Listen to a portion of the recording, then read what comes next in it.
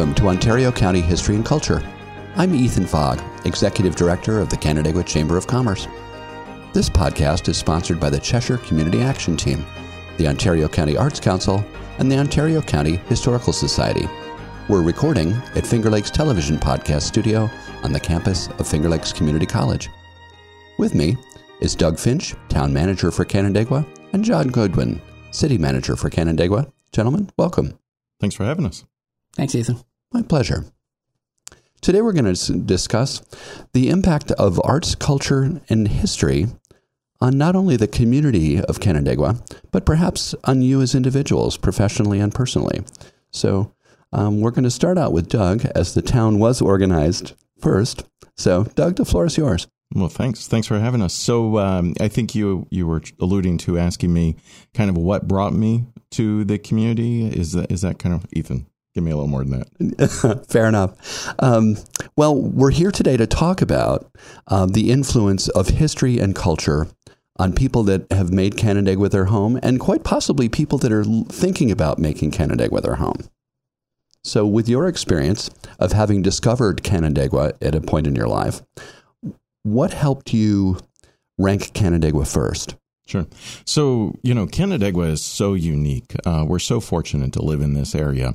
I first came to Canandaigua 25 years ago in 1995, and it was through family.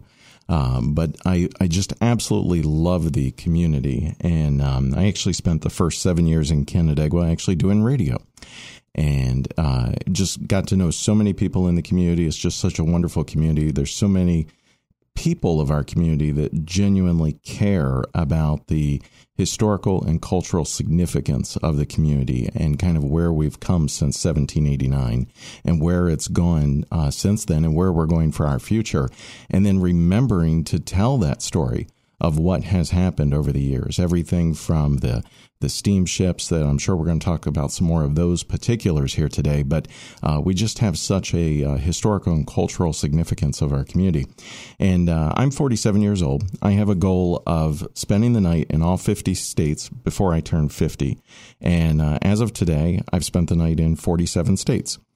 And I have to tell you, every time I come back to Canandaigua, it just feels like coming home. It's so unique compared to so many places in this country. And it's an amazing place to live, whether it's the quality of life we have, whether it's the lake, whether it's the community, whether it's the arts, whether it's the things that we do in the recreation programs and the things that we do city and town together, that it's just a really cool place to be. Well, thank you, Doug. I couldn't agree more, but I'm going to ask John for his position. Well, I don't know how I follow that. That was nicely done, Doug.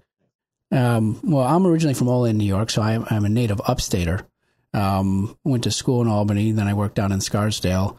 And then when I was ready to take the next step in my career and looking for the next level in city management, Canandaigua opened up, and I remember my wife and I coming here for the first time and driving down Main Street.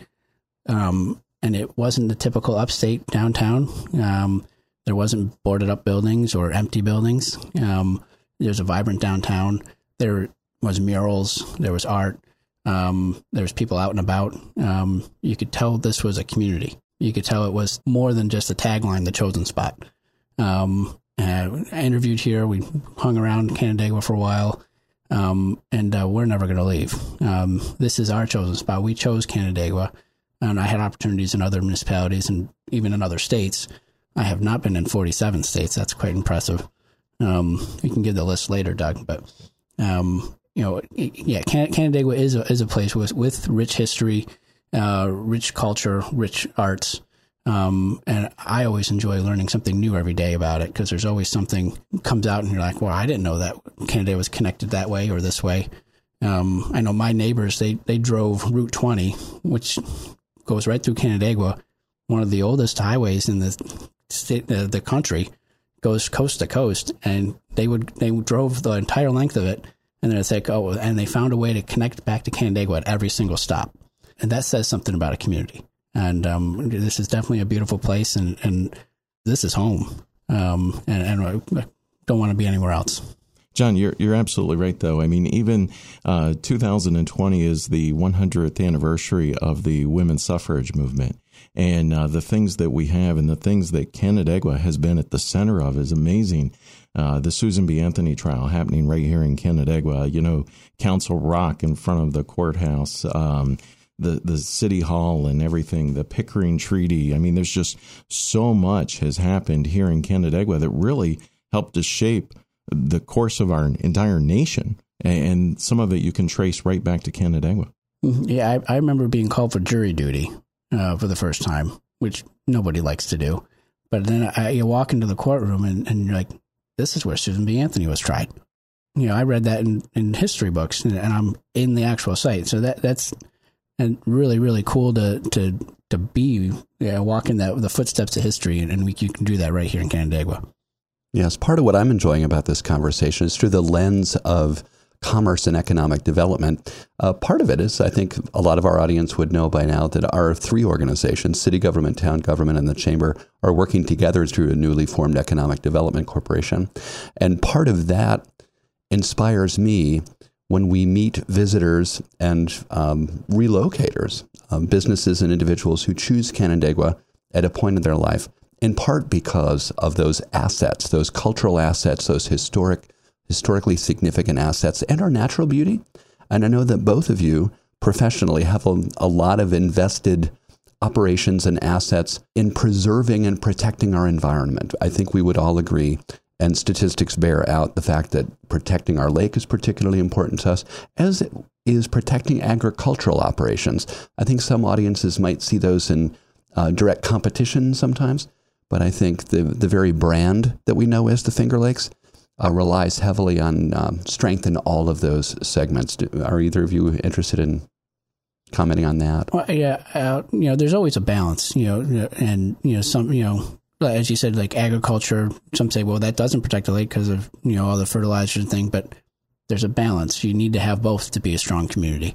It's not always an easy balance to find, especially when you're doing budgets for municipalities. But that's what a democracy's for, is to get everybody together and find that balance together. And you definitely find that here in Canandaigua. But in terms of protecting our environment, the city, we've taken a lot of initiatives over the years. We have our solar farm with 3,000 panels, not too far from this facility. We've purchased all of our streetlights, converted them to LEDs. We've met, I think, 9 out of the 10 Climate Smart Communities program high priority items, and we're about to hit number 10. We're a certified bronze community for the Climate Smart Communities program, which only 25 other communities in the state can say. And we're going for silver, and when they ever come up with the criteria for gold, we'll go for that too. A lot of the heritage and the history comes from that lake and the environment that the natural beauty of the Finger Lakes, and protecting that so it's here for our children, our children's children, and so forth is very important to us. Yeah, the lake really is. I mean, it is Canandaigua, right? When you really think about Canandaigua, there's a lot of amazing things to think about, but you always go back to the lake. And I know anytime I fly into Rochester, a lot of times it seems like the flight plan, if I'm coming from the south, is coming in over Canandaigua, and you see the lake from the air, and you're like, okay, that's what we do every day, is make sure that that's protected, and then make sure that all of our residents of the greater Canandaigua community continue to have that resource, not only for us today, but for future generations. And, the city and the town have done a lot of things together. Even just recently, we've done water quality improvement projects. We know that Sucker Brook is one of the biggest pollutant loads coming back into Canandaigua Lake, and we've just recently constructed 2 new water quality improvement projects. It was a joint city-town project that are both in the town, where we've actually created an area where the sediment coming from Sucker Brook during those peak rain events and those storms, where that actually goes into those water quality improvement projects. So we hold back the sediment there from well before it ever gets into the lake, working, of course, with the Canandaigua Lake Watershed Council, which both the city and the town are members of. And, there's so many other things on in agriculture. You mentioned agriculture protection. The town of Canandaigua, we've been so fortunate. We're one of only 3 municipalities in the entire state of New York where we've received awards from the New York State Department of Ag and Markets for the protection of agriculture. We're one of only 3 in the entire state of New York. I mean, it's amazing what we've been able to do in working with our farming community to really protect farmland for, again, not just us now, but for future generations. You know, agriculture, that was, when we talk about history and the cultural significance of the community, it was an agriculture community. And of course, we've grown to a combined community of over 20,000 people now, but still agriculture is there. It's at the forefront. And so we've done things like for the town of Canandaigua, we've created a strategic farmland protection area. We have something called the Paddleford Brook Greenway, where we know those are some of our largest farming operations. We try to keep them in close proximity together. We've created an agricultural committee so that our government, our town government, has a direct connection to our farming community, and making sure that the policies and the things that we're doing, that we're positively promoting and protecting that farmland, while again finding that balance that John was talking about on the protection of the lake. Thank you. I didn't mean to get too far afield, pardon the pun, into agriculture, but I think it's important to point out that food and craft beverage have become a very important part of culture in our area, and that maintaining those assets makes us continually attractive to visitors and residents alike.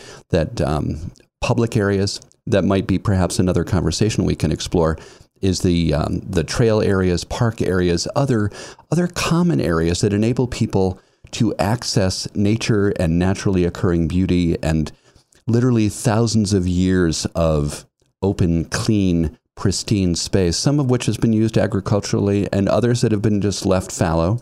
And that in a community like ours, the extended Canandaigua area, that there is such a thoughtful balance of ongoing development, because I think at least the 3 of us around this table would agree that ongoing development is integral to our success in the future, but that the thought that goes into it, the consideration, the processes themselves, and perhaps in here somewhere, we've talked a lot about your professional responsibilities and engagement in these processes.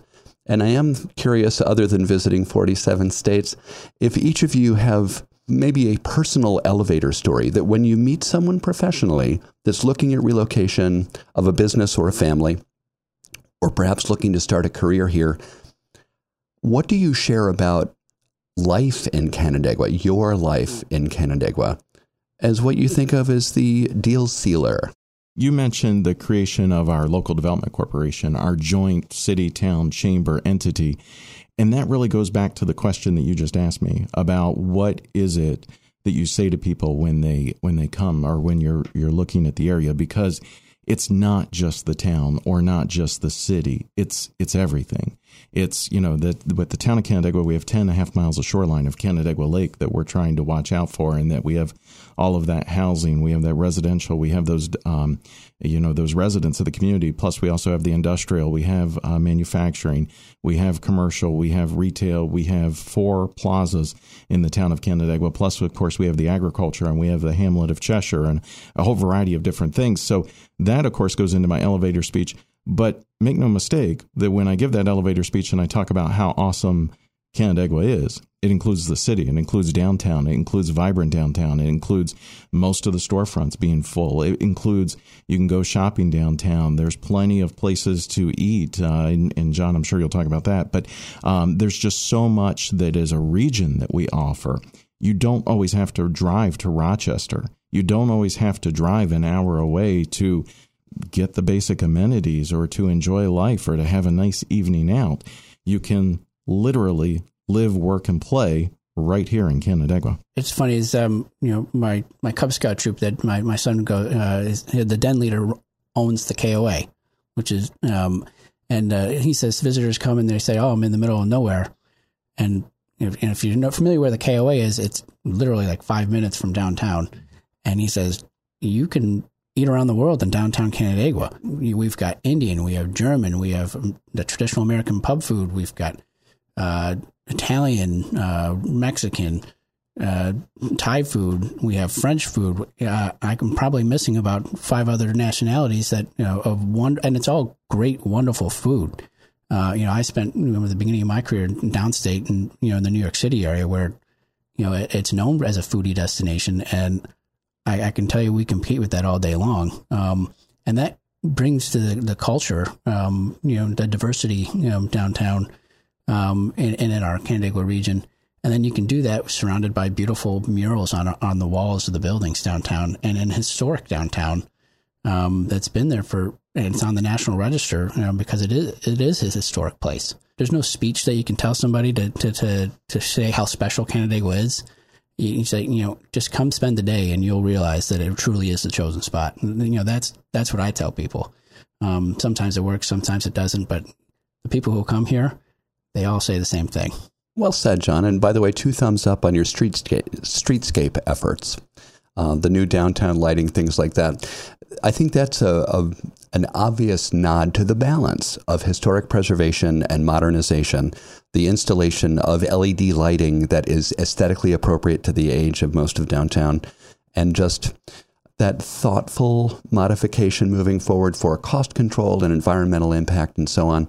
And I appreciate when I have those elevator speeches with people that I can use some of those transitions as examples of how we're paving the road forward. And I think that's a nice transition also for us to talk about perhaps what's next.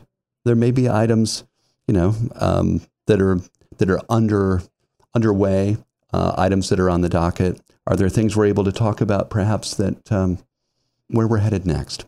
Well, Ethan, we're always looking to continuously improve. And there's always, areas where we can do that, whether environmentally, economically, or even governmentally. Well, there's some very visible improvements happening right around us. Private sector, admittedly, but they're affecting the lives of people that live in the city and the town. They're mitigating lakefront issues. There's a lot of investment taking place. I think it's like $120 some odd million worth of construction taking place, in the city of Canandaigua right now.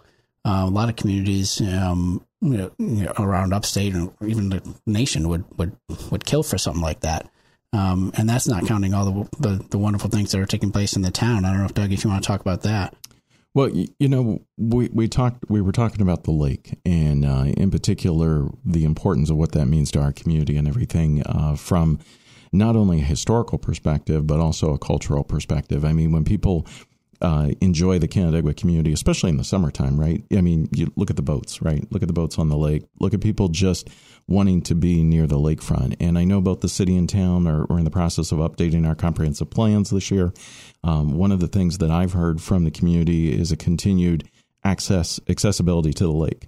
And, the town, we're very fortunate. We have 2 parks that are right on the lake with actually lakefront property, being Ononda Park, which is a amazing facility, a little bit further south down County Road 16, but there's pavilions. You can rent cabins. We have a lodge there that has a full commercial kitchen in it, holds 150 people. There's a place to sleep there.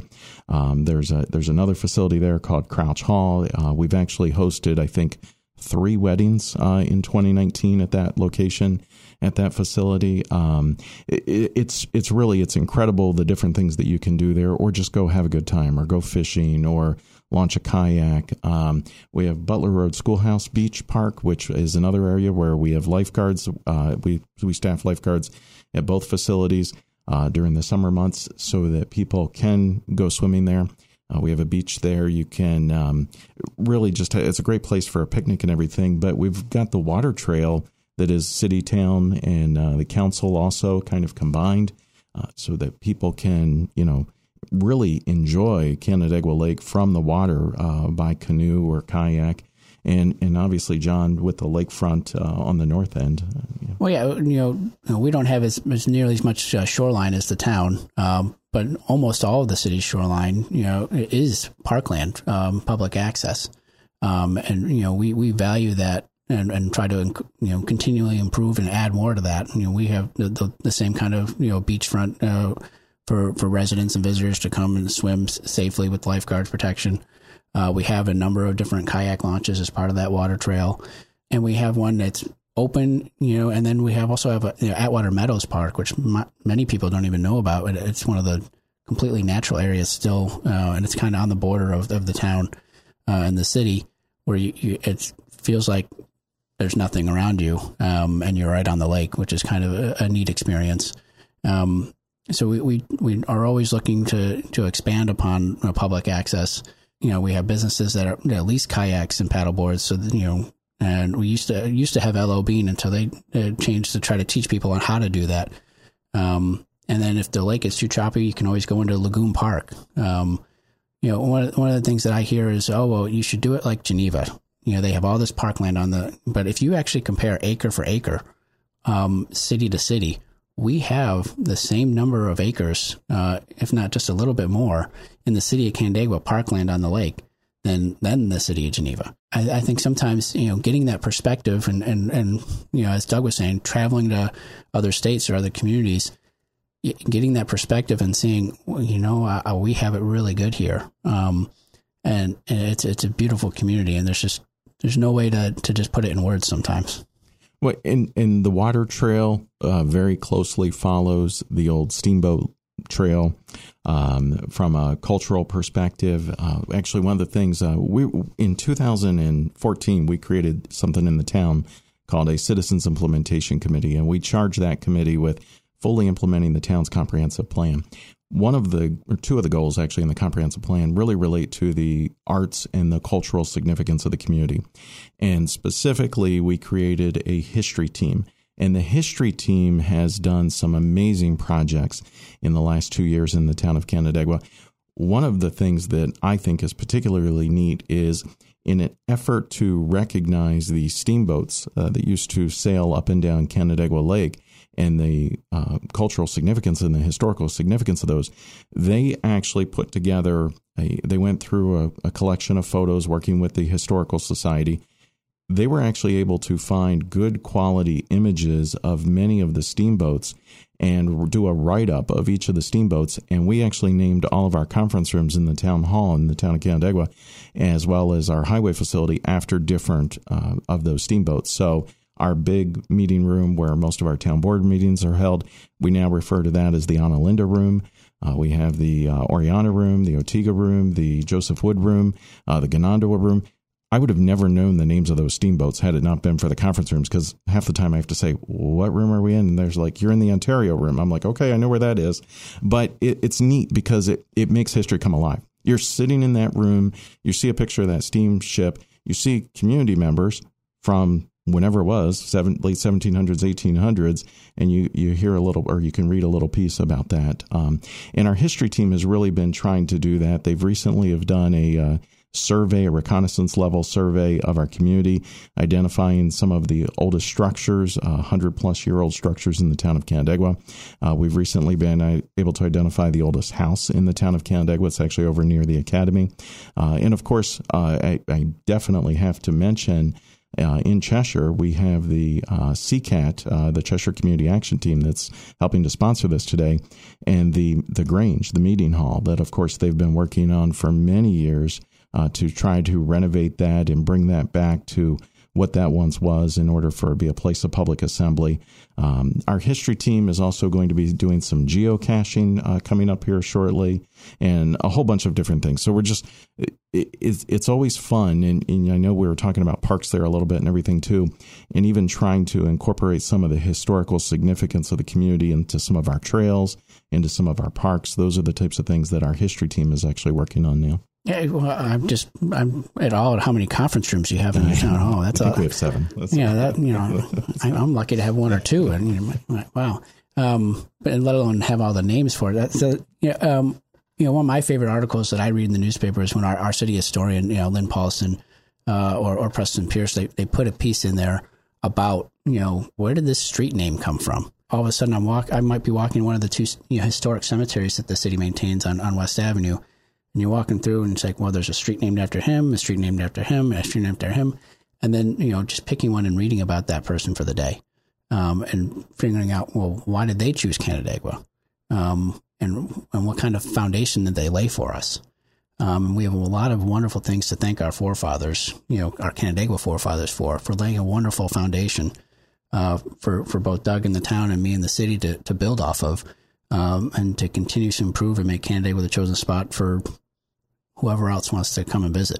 And building off of that history is sometimes pretty fun. John, I'm glad you mentioned the cemeteries because, I think the average resident or even visitor of the community, they go by these parks. They're familiar a little bit with the parks, a little bit familiar with the trails. In the town of Canandaigua, we have 7 cemeteries. And whoever thinks about who's cutting the grass, right? Or on Memorial Day, that the flags are being placed. Well, guess what? That we actually take care of that. The town takes care of that. We have 7 cemeteries where we're actually out there mowing the grass and taking care of it. Or we've got our history team, our town historian, and then we have a team of community volunteers where they'll go around and place flags on the veterans' grave sites and everything, as well as we just recently rededicated the Woolhouse Cemetery, and we had the Daughters of the American Revolutionary War there for that because there were a number of Revolutionary soldiers that are buried in that. We've worked with Boy Scouts recently to do some renovations to 2 of our cemeteries. There's just so much that I think people take for granted, but those become functions of municipal government that we actually have to go out and take care of that stuff that I think a lot of times people just say, oh, yeah, well, that's just there. Well, that's some of the stuff we have to do. One of my old bosses used to say, you're doing your job when the phone doesn't ring, because that means the mowing and the garbage has been collected, the water came down, whatever you flushed went down the toilet. Everything works. And sometimes we take that for granted. With that, we also take for granted what we have around us sometimes. Walking downtown, sometimes I completely forgot we had that mural over there on Coy Street. Or and as I was preparing for this podcast and looking, like, I forgot about half this stuff. We have just so much that to be thankful for, and it's always good to be reminded of it and to relook at it, and take it, be grateful for it. John, I have to ask you a question. So It used to be, and I'm sure it's probably still there, in the Commons Park, there was a little replica of the Erie Canal because that's where the debtors' prison was, right? And that was one of the projects that I really like to work on. And I know former Mayor Palomino will talk about this on another podcast. Is the Centennial Endowment, which was founded during the centennial of the city. One of their big projects was the big mural on Coach Street. And one of the pictures there that many people don't even know is Jesse Holly. And you're like, well, who is that? And, well, in the Commons Park, there used to be a debtor's prison, and he spent 20 months there, I believe. And that he wrote a number of essays saying, there should be a canal connecting the Hudson River all the way to Buffalo, and New York State will flourish. So his picture's there, and that fountain does represent the Erie Canal, and there's a little plaque for that. And so it's like, you spoke to it earlier, we're connected to so much history, but, at the state level and nationally, that it's just, sometimes it just boggles your mind. Well, and to turn a phrase, we were talking about building on history, and there's some interesting examples of that happening around us right now. I know the old G.W. Lisk property is seeing a lot of activity. Well, and that's some of the exciting part is that we're taking these old manufacturing buildings and adaptively reusing them, while respecting the history of what used to be there. The G.W. Lisk building, there's one of the facades says G.W. Lisk on it. And the developer in this case, he specializes in taking these old, factories and historic buildings that, need some TLC, and doing it respectfully. And he kept that facade just to recognize the history of what it once was, because the whole neighborhood was built around that factory. People walked to it, and I know that era is gone, but now it can be something new and create a whole new, neighborhood for the city. And we're going to be doing the same thing with the former Labelon building, shortly. So we're always looking to adaptively reuse and these historic buildings to find that balance as we, respecting the history, but also living in our modern era. And I think what's neat is a lot of the community members enjoy doing that also. We've got Brickyard Road in the town of Canandaigua that a lot of people would be like, why is it called Brickyard Road? Well, there used to be a brick factory there. It's a present-day location of Artisan Meats.